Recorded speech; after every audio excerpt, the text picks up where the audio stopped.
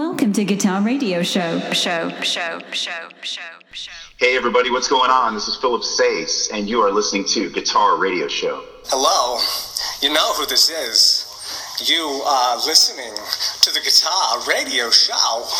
Wow! The show dedicated to the guitar player, guitar maker, gear builder, and purveyors of such items that you may not know about, but should.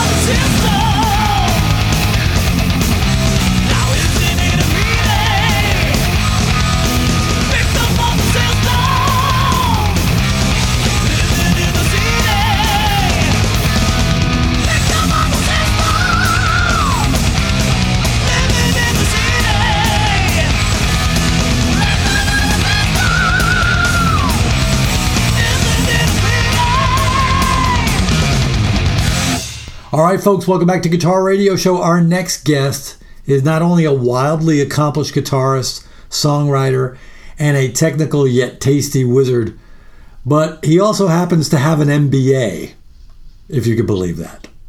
He has a 3-disc compilation that encompasses his musical story from 1987 to 2010, coming out on September 30th worldwide. It's called Wake the Beast, the Impellitteri Anthology. Please welcome to Guitar Radio Show, Mr. Chris Impellitteri. How are you, sir? I'm doing well. Thank you, my friend, and thank you for having me on your show. Absolutely. So I've listened to this offering several times already. I feel that I've digested it. And a thought kept coming back to me as because I remember these records when they came out. I had many of them. And the thing that kept coming back to me was, wow, what a difficult task this must have been for you to decide what was going to go on this anthology. Was that difficult? Yeah, it's like choosing your favorite child. Yeah, Sophie's Choice, right? Yeah, we really try to let a lot of our fans have some input. We've had a beautiful career, especially in places like Japan, for many, many years. And, it's interesting, and you as a musician, I'm sure you get this, a lot of times you're very attached to the music that you create, right? And there's good and bad to that. The good part is, okay, it proves that I'm passionate about what I'm doing, which means I really love it. The problem is, though, I don't have a perspective. It's like when you first, like right now, I'm in the recording studio, we're recording our new record. And, I've written this music and I love it. But in 5 years from now, I might look back in hindsight and go, oh my God, that sucked. What was I thinking? So when you're trying to choose your songs for these anthologies, it's the same issue. I have a bias. Our singer Rob Rock has a bias. James Pulley, our bass player, has a bias. We all lean towards certain songs. Mm-hmm. But at the end of the day, we kind of asked a lot of the fans. We did it kind of like hidden in social media, just like, hey, truthfully, what's your perspective? What do you like? What do you not like? And so ultimately, most of the stuff that made the record is the stuff that people evidently liked.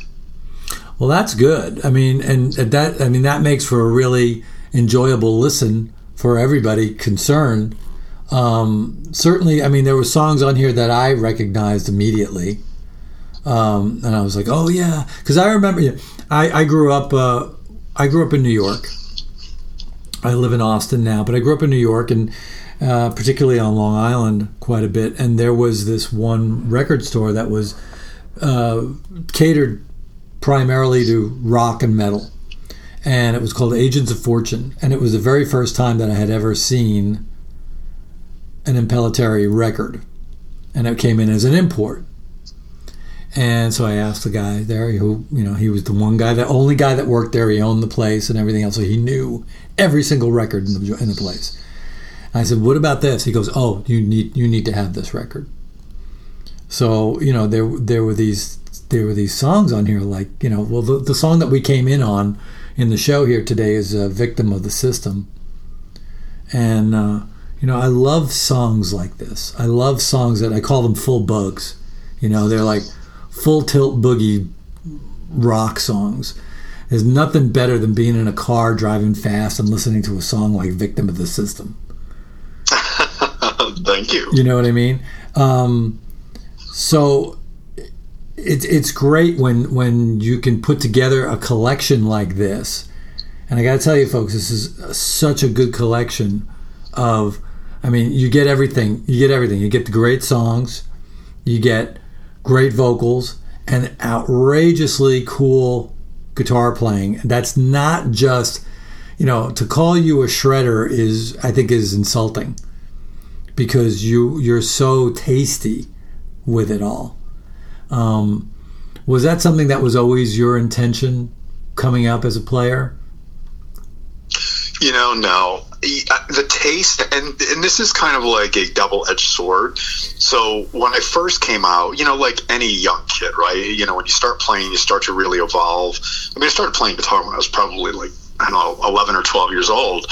And, especially when you hit that stride where you start to accomplish something with the instrument, especially in your young, early teenage years, the first thing you want to do is play as fast as you possibly can, right? So, I worked on that, and I really built a lot of muscle memory, and there was good and bad to that.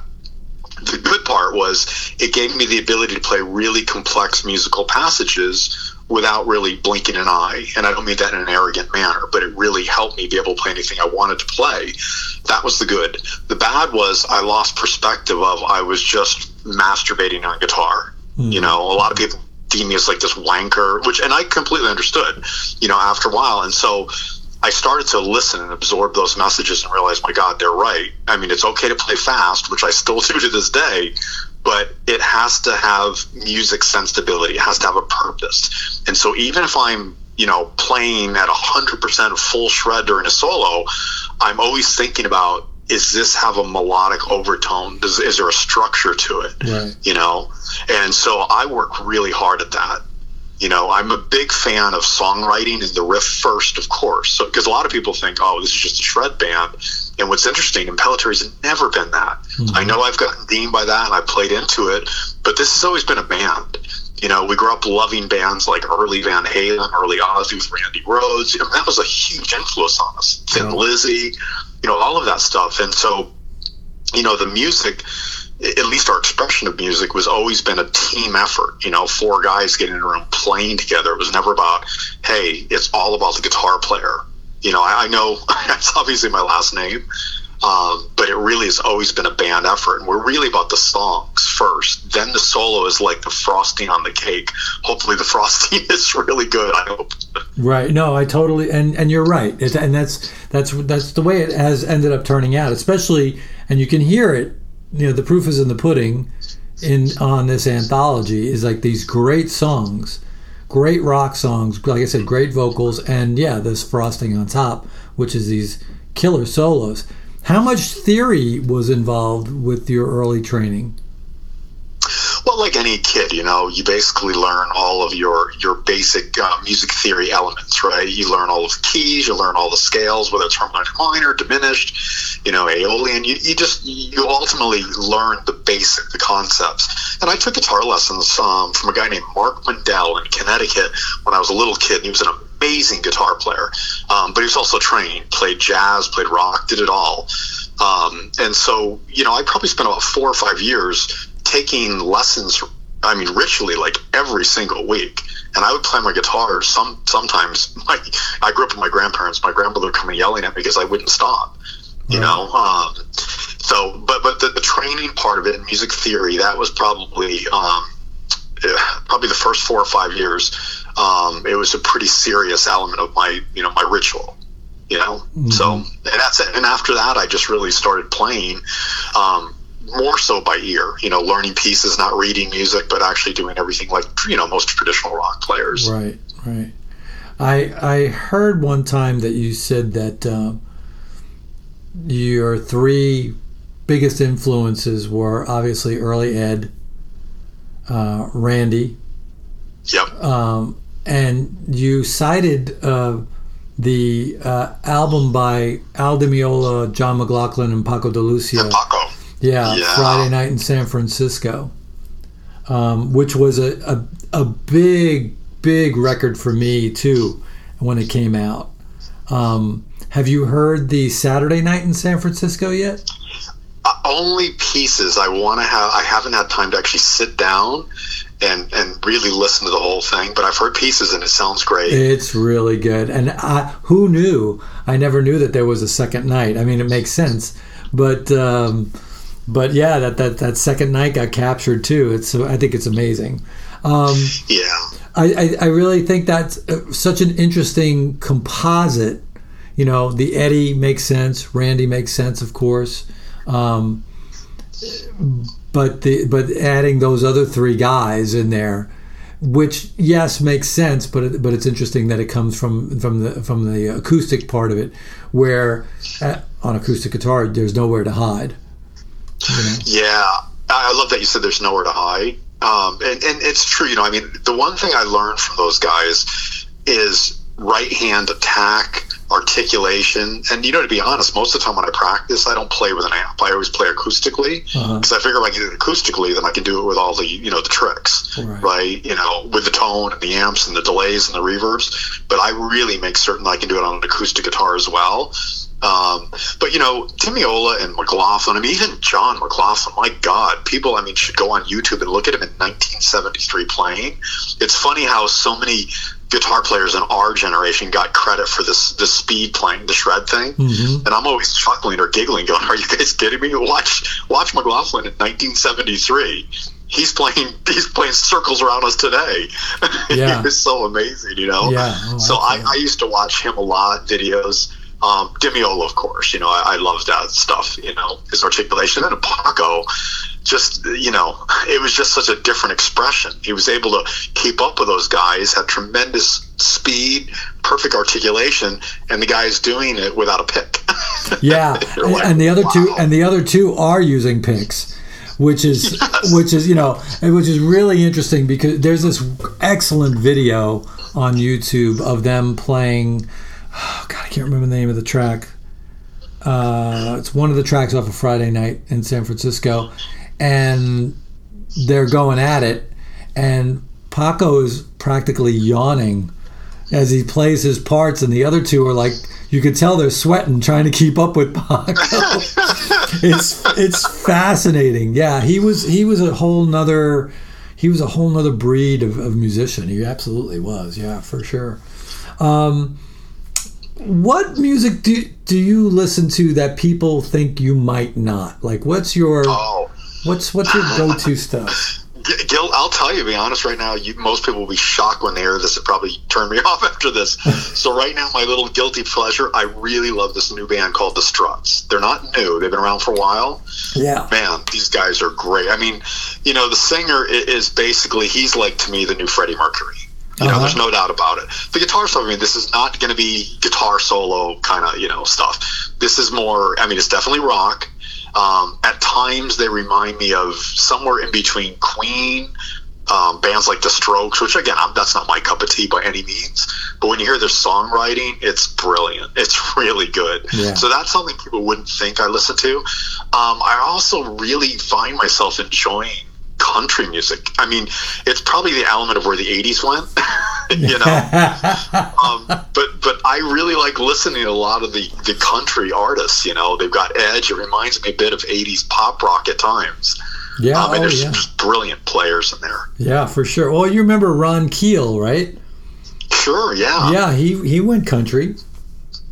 Oh, that's cool. I didn't know that. Yeah. Or maybe I did. Maybe someone did tell me that. But yeah, no, it's true. Yeah, I mean, go ahead. Look at guys like Dan Huff, an amazing player for the band Giant. Yeah. I think at one point he produced Faith Hill's record. Right. Obviously turned into a producer, but just this amazing player.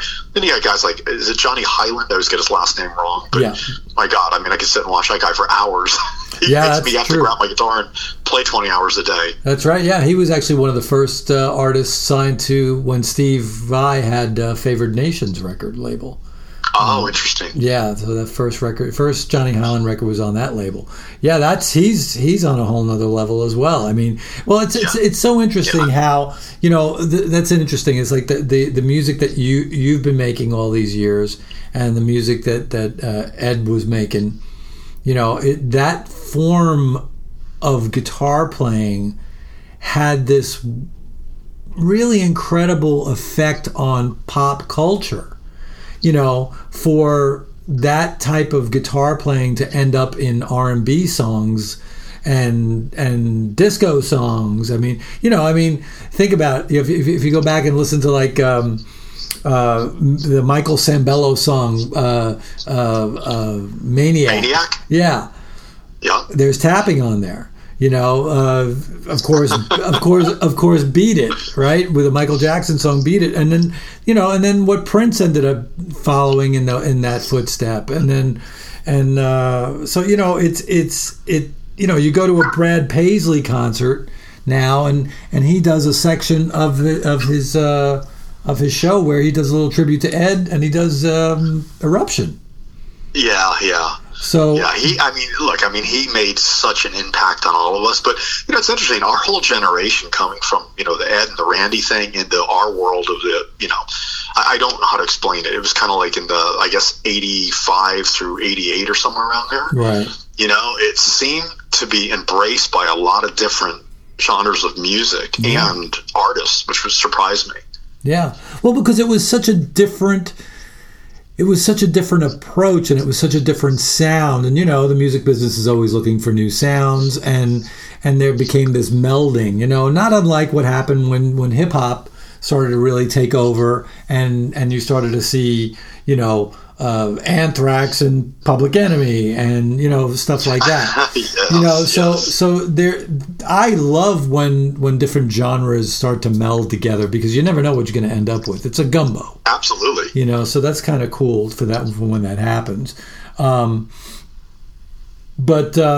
that's really interesting that you listen to You said the Yeah, Struts. but right? also, I mean, now I have to be careful because then it will be like, oh, here comes the Yngwie comparison. I mean, I love classical music. So most of the time within my car, that's all. I live in Los Angeles. So there's a university called USC, and USC have a classical station. It's KUSC, and man, it's just brilliant. All day, it's like Vivaldi, Bach, Brahms, Grieg, and it's just made a huge impact on me, so I listen to that stuff. That's probably the stuff I listen to the most. If people were to say, what music do you listen to? It'd be classical music, but of course I don't want to, be thrown into the, here we go again, comparison stuff. Yeah, I really do love it. See, that's something, and it's so funny because when I have heard people say trying to compare you to Malmsteen, and I don't hear that at all. I sound like, I feel like I'm much more kid from again, I'm from Connecticut, lived in California for, 30 plus years. So I just feel like this American rock guitar player. I've never felt like one of those European guys. And I love Yngwie very much. I respect him. And I get it. In the beginning, there was definitely comparison because, again, Graham Bonnet joined my band, and Graham was, in Alcatraz with Yngwie.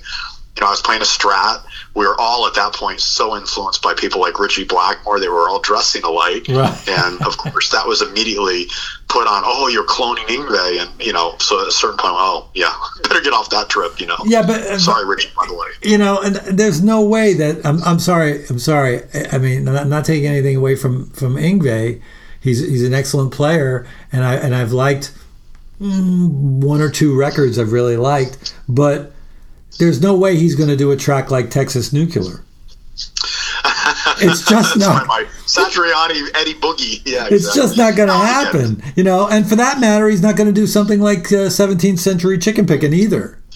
Yeah, a heavily influenced song by Steve Morse. But yeah, for me, I don't know. I mean, I had to deal with that in the 80s. There's a lot of comparison. It wasn't the funnest time to go through, but, in those times of whether it's comparison or, feeling like you're getting put down or always having to prove yourself, in some ways that's also great as an artist because, I'm very competitive.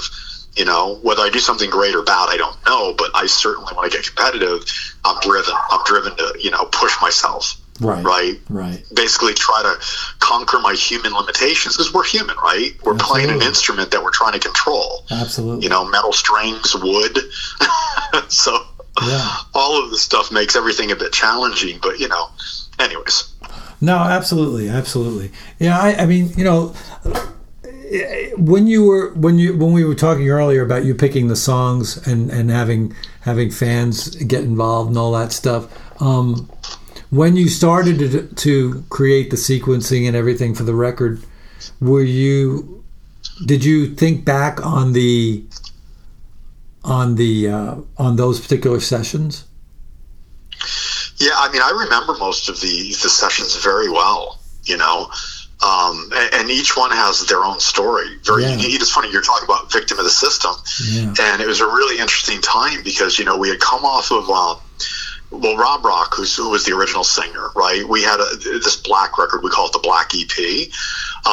That really gave us it created a presence for us globally, at least in the metal world, and of course, I guess, in the guitar shredding kind of community. And then I did the Stand in Line record, which was with Graham. But then after that, we decided to completely go a different direction. At this time, bands like Guns N' Roses were just exploding. So we did a record in Japan called Grin and Bear It.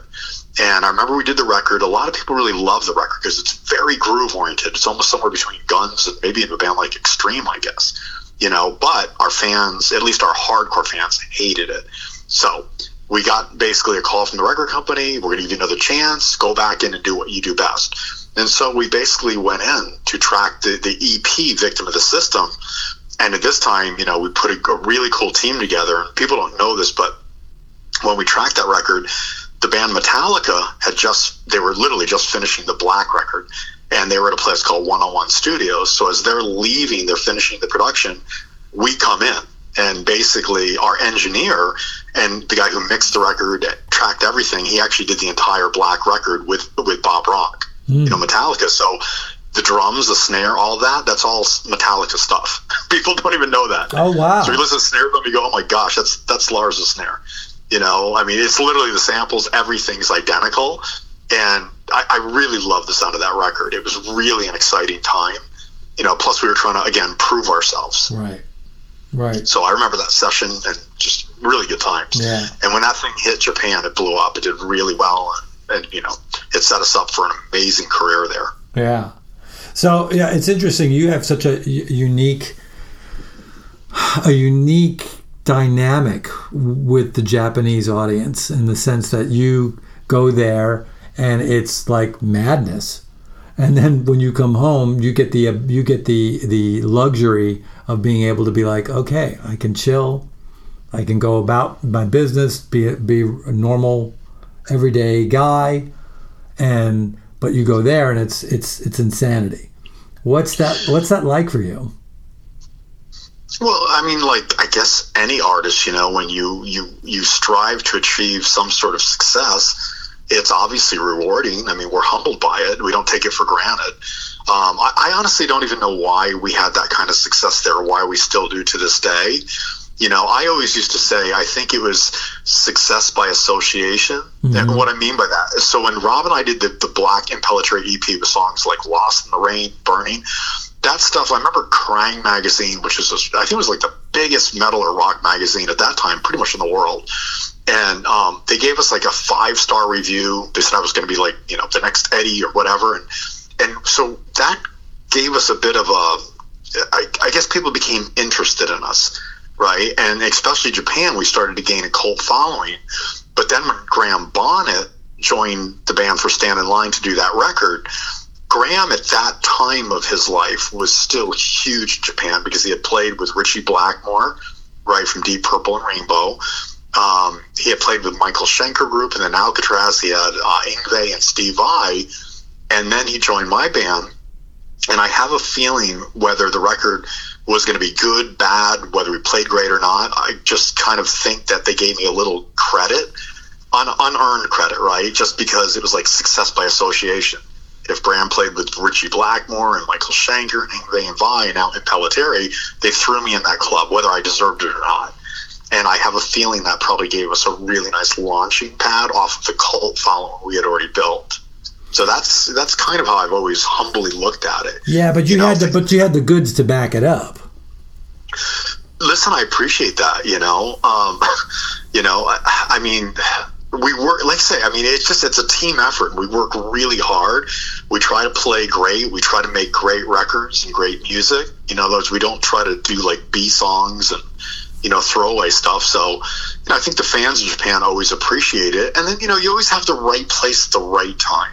Yeah. I mean, because Graham and I, the first show, people don't know, so the first show we did in Japan was actually a major festival, and it was with Sony. Sony was our label, our record label, and Kirin Beer was the big thing, and we played a 65,000 seat stadium called the Tokyo Dome, and I remember we played, it was us, Billy Joel, Boss Skaggs, all these like older people, like Art Garfunkel, those type people. Mm-hmm. And we were the metal band and everybody wanted to be around us. And it was just insane. I mean, they threw us in and there was so much media. It was a circus, going to Japan. I mean, I remember going there, we were hanging out with Billy Joel a lot. He was with us. And I think, the media just kind of started to pay attention to us. And it had a lot to do with that festival thing we were participating in.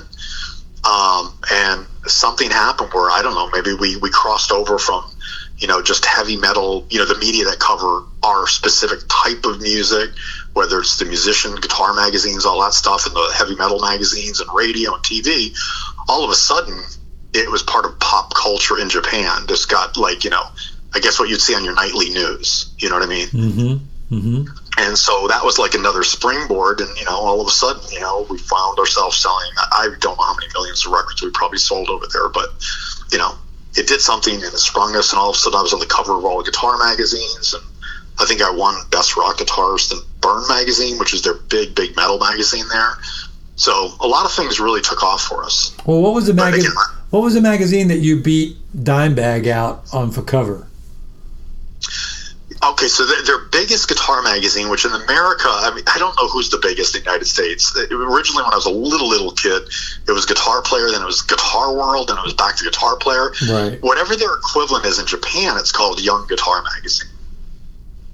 Yeah, and I remember our record company called us, and they were like, it was really important, I guess, for us to land on the covers, or at least a few of the covers, sure, for promotion of the record. And I remember they said, I think for that particular issue, we were up against Dime, and it's like, we're not going to beat them. I mean, I love Pantera and I love Dime. They're just too big, and they're killing it in America and Europe. They're just a global presence right now. And somehow, they put us on the cover, but the next issue, I believe Dime was on anyways. Well, you beat him to the punch, though. Yeah, it's funny. Your fans are rabid. They are. I mean, they're wildly loyal. I was looking at social media stuff and quotes that people write about you, and one stuck out, and I want to read it to you. Somebody wrote, "One of the greatest guitarists in all of eternity." What do you think of that? First of all, I'm extremely humbled. I mean, what do you say to something like that? I mean, listen, and listen again. There are many amazing guitar players. I could name hundreds of them. Right? I'm not better than anybody. I'm just me. So, when you hear my playing or music, the one thing I think our fans, I hate that word fans, our friends, people that really have embraced this band, I think they realize what we do. We're not competing with anybody because we're expressing ourselves musically, right? This is a team. This is, 4 guys or 5 guys creating music that people can somehow relate to. And so, when I'm playing, if people think, if someone has that feeling or that impression I've made on them, I mean, obviously I'm humbled, I'm extremely flattered, but they're not saying I'm better than John McLaughlin or Al DeMille or someone like that. I think what they're doing is it somehow touched them. Maybe it made more of an impact on them, know? Right. That's the word. Because I was going to say that when you were done. I was going to say you've reached them in such a way, you've touched them in such a way that, and it resonates in such a way that, yes, for that person or those people or this group of individuals, greatest guitarist in all of eternity. That's amazing. And, look, it's beautiful. I mean, It's listen, I mean, of course, and we're always flattered by stuff like that, but you also have to keep your head on your shoulders, right? And of course. I mean, I'm always striving to be a better player, so I'm always pushing myself and challenging myself. And, when you talk about the fans, I mean, there's a lot of loyalty. I mean, look, most people, especially because again, I live out here in Los Angeles, so, we still have the heart of the music industry, what's left of it. And, a lot of the music industry, they know who I am, but if you really were to ask the average person on the street to be like, who, right? They don't have a clue, but yet it's odd because we'll go play, like, I'll give you an example, probably about 2 or 3 years before the pandemic. So one of the tours we were doing, we had to go over, and it was the first time we were going to play Korea. We had never played there. And I remember my bass player, James, for some reason an issue came out of his passport issues. He couldn't go. So my friend, and you guys all know Rudy Sarzo, the bass player. Mm-hmm. So Rudy basically came in, rehearsed with us for a week, learned the entire set, and we flew over and we were going to do a headlining show in Busan, Korea. And, you walk out and you've never been there, and you think of band our level, how many people are going to come, right? And I remember, we did sound check in the field, whatever, went back to the hotel, and, kind of biting nails thinking, oh God, what's this? We have a massive production there, and we got back out there, and I remember Rudy looking at me going, oh my God. I mean, we walked up on stage and there were like 30,000 people, I mean, you're talking audiences that Metallica draw, So, and I find that fascinating because most people don't have a clue of who we are, but yet events like that happen to us often. Yeah, well, that so there's more than meets the eye then, obviously. Regarding, I don't know, but and then I get other people. I get a lot of people who call me and say, "Oh man, you guys always get ignored by media or whatever," and it's like, look, it's cool. People have their taste. I don't want to force us on the media or people. I mean, if they like us, awesome. They're part of the family. Come on in. Right. This is fun. Right. So absolutely. But we know we have a lot of people that are really loyal to the band, and somehow, like I say, what we do is connected with them, right? Mm-hmm. So I guess that's kind of how we've been able to succeed for so many years. Totally. So you were saying earlier that you remembered by listening to, or just looking at some of these titles and listening to the tracks, but as you were picking them for the anthology, that you remembered some of the sessions. Do you remember the session for Perfect Crime? Yes, I do. Yeah, I remember recording the guitar tracks. I remember the equipment. That's what you're talking about. See, this is where I'm more of a geek. You know, I'll start thinking. I remember that. I actually was out in Corona at the Fender Custom Shop, and they had this set neck Strat I played, and these tallies. I was like, oh my God, these are amazing. And there's one in the corner because they were all sold out. They wouldn't even let me buy it, right? Even though I was getting stuff for free. And so there was one in the corner. It was a set net Strat. It was like silver sparkle, right? Ebony fingerboard, Floyd Rose, which I generally don't use, but the thing played so amazing. So they gave the guitar to me, and I remember going back and we went into the studio. I went, God, this thing is just amazing sounding. And so I plugged in, and at that time I was using a Pitbull V8, I think, what was it, a VHT Pitbull Ultra. And this thing, I don't know, it screamed with that Strat. And I remember writing the riff and playing around with it with Graham. And so we tracked it. We were using a producer named Mudrock, Andrew Murdoch, quite a bit nicknamed Mudrock. He had done bands like Avenged Sevenfold, actually after us, Godsmack. And so, you know, we tracked the song, and it was also one of those things where when I worked with Graham Bonnet, and this is, I hope I don't sound like I'm being negative towards our Stand in Line record, but Stand in Line to me was never really an Impellitteri record. I don't think it should have been called Impellitteri. It was much more of a tribute to bands like Rainbow and Graham's Past. So I always promised myself, if I ever do something with Graham again, I'm going to push myself, make sure the guitars are dry, full, fat, it's more metal, more like what the band encompasses. And so when I wrote that song with Graham, it was really almost like vengeance on the Stand in Line record. I was like, I don't want to do something like that again. I want to do more of an Impellitteri type record. So that was it. And, you know, we tracked in different places for that. You know, I think we did one-on-one studios for tracking the drums and bass. Guitars are probably done at the studio I own or part owner in, which was a place called Sound Chamber, which was in Burbank. And then I think we mixed that at one-on-one or one of those other studios with Mudrock. So that's what I remember about it. Yeah, I love that track. I really love that track. I think it's I love Graham's vocal on it. I mean, Graham and I worked on that, but I mean, it was just, I mean, people don't realize his voice. I mean, I've been around, you know, guys where, you know, you're around a guy like they could sing kind of like a Pavarotti. You know, they've got power, amazing control, vibrato, you know, they're high tenors. And Graham's got that voice, but what people don't realize is when Graham opens his mouth, we could have a backline of, you know, Marshalls or Boogies or whatever on 10. Graham's not even singing in the mic, and you'll hear him. It's like, I've gone to the zoo when my kids were little and heard lions roars that were quieter than Graham's vocal. Yeah, he is amazing. He is amazing. Absolutely.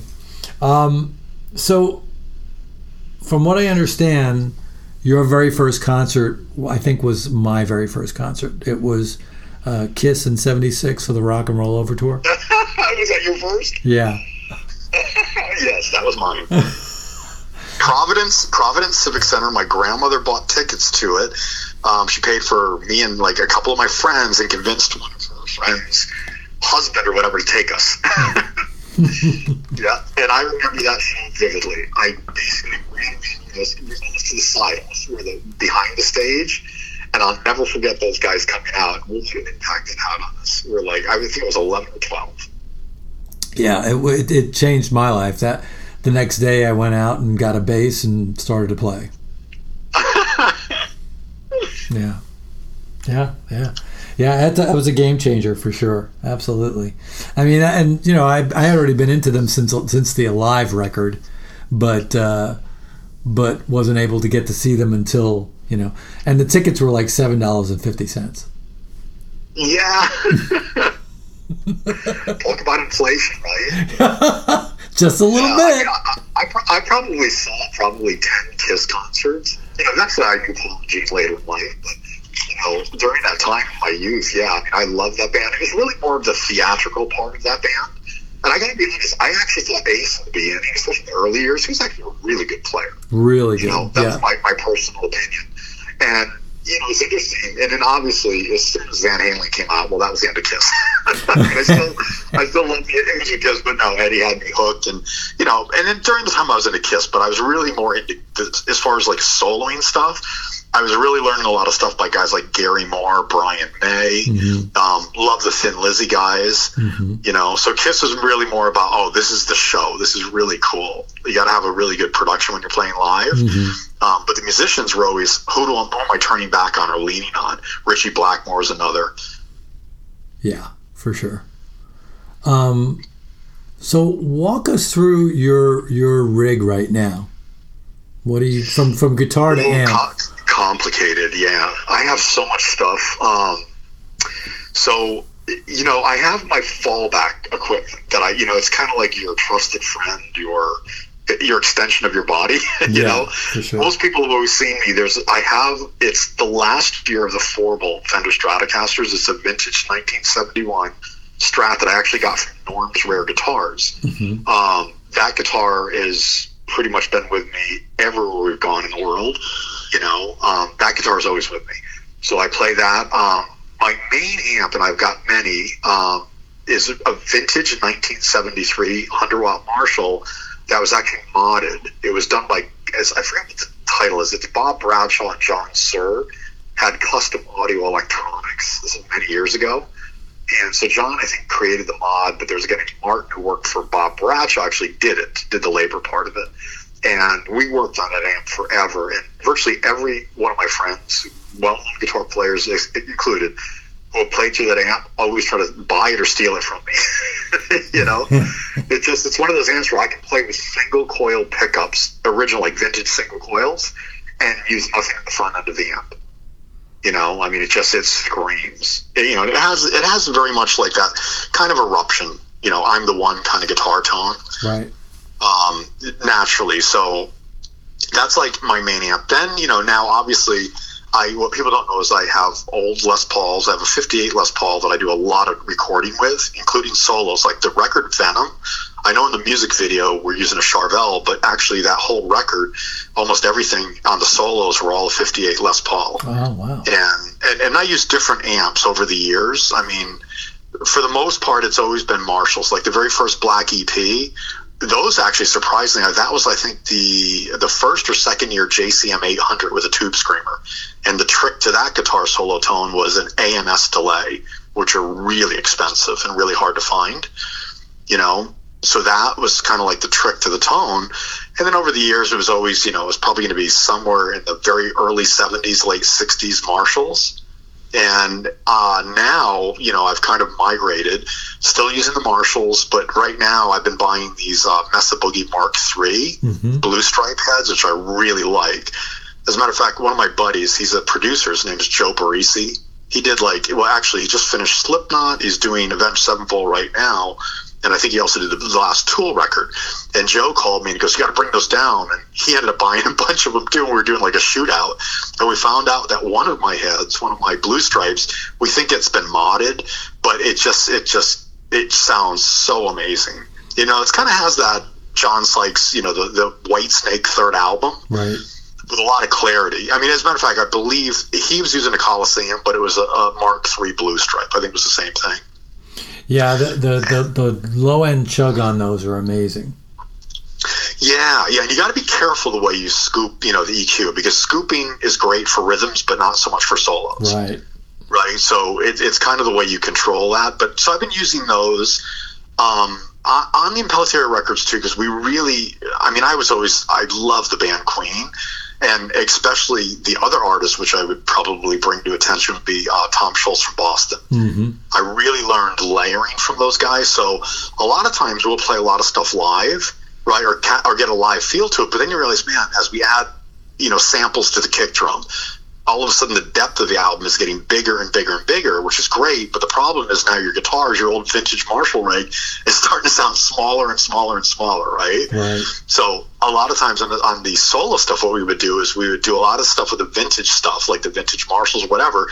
Then when we wanted the depth, we'd like maybe triple track or add a quad, which is 4 tracks of the same part.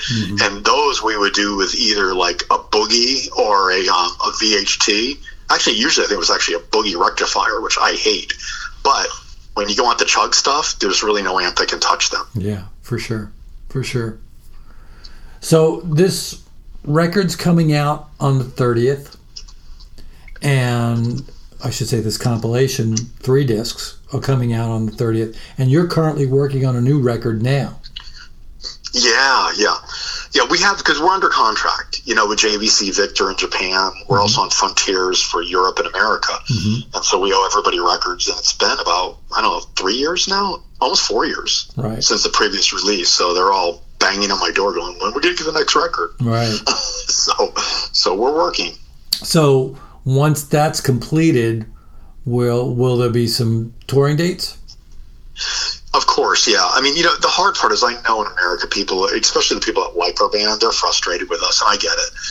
I mean, we're always spending all of our time in Japan or certain parts of Europe, where we've been able to succeed. But, we know we have to tour the States. We're just trying to make it work financially. Right. Because for us, I think we're spoiled. In the markets we play, we're playing arenas. Sometimes we're even playing stadiums, right? Sure.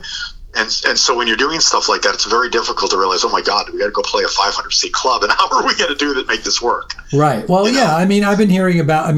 Back when the gas prices were completely ludicrous all around the country, they're still bad in California, but when they were really ludicrous everywhere, a lot of tours were getting canceled just because of the gas. Yeah, it's people don't realize it's really expensive to tour. It is, yeah. And that's one of those areas where I know where it's luck. We're at the right place, the right time for places like Japan or places in various parts of Asia and Europe. We go play. I mean, if you see us YouTube stuff, for the most part, with the exception of maybe like, rehearsal kind of warm-up shows we'll do. Most of the time, when you're playing these massive venues, we have a huge crew that we have, and they're not cheap. Right. You think if you're taking 10 or 15 people out with you, then the back line, all the gear that comes with us, the cargo, it gets really expensive. Yeah, and then then there's hotels, there's gas, there's meals, there's whatever else is going to come along. I mean, it's a lot. Yeah, there was a promoter that offered us a full U.S. tour about 4.5 years ago, and I was like, okay, let's look at it. And by the time I got done with it, mathematically, we would have lost. I mean, out of my pocket, I probably would have spent $50,000 or $60,000 a month just touring. Wow. So it really means it becomes a vanity project. It's like, hey, come see me play, and I'm going to pay you. Right. Yeah. Right. So, but look, there are many bands that are able to do it. There's no reason we shouldn't do it, and we will do it. I mean, there's just no choice. We have to, otherwise we're going to just end. Right. Well, if you come to Austin, Texas, or San Antonio, I'll come and see you. Great rock places. Totally. Absolutely. Man, this has been great. I am so glad I got to talk to you. I've been wanting to talk to you for a long time, and I wish you nothing but success with this record and the next one. Well, listen, thank you for having me on your show. I'm honored as always. Always love to speak to other musicians. Pretty cool stuff. Absolutely. Folks, the record is called Wake the Beast, the Impellitteri Anthology.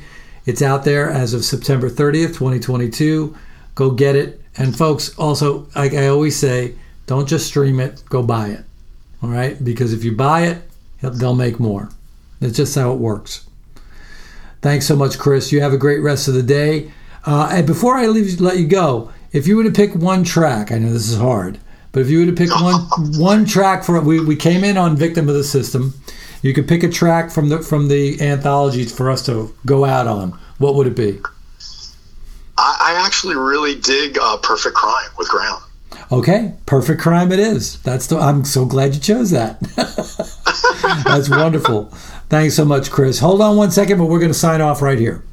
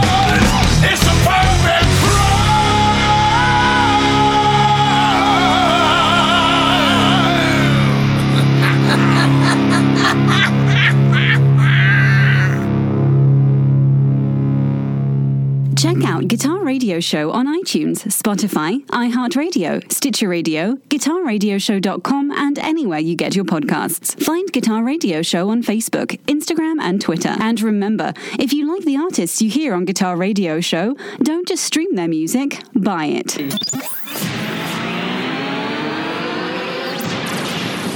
GRS Productions. BMFFX. BMFFX.com.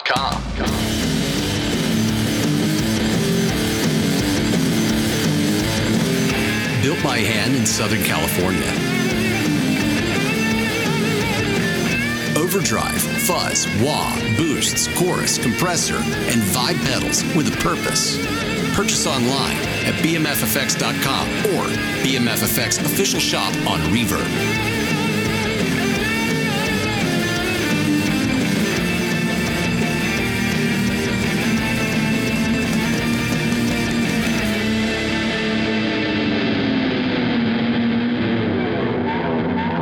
Enhance your tone and playing experience today with BMFFX, bmffx.com.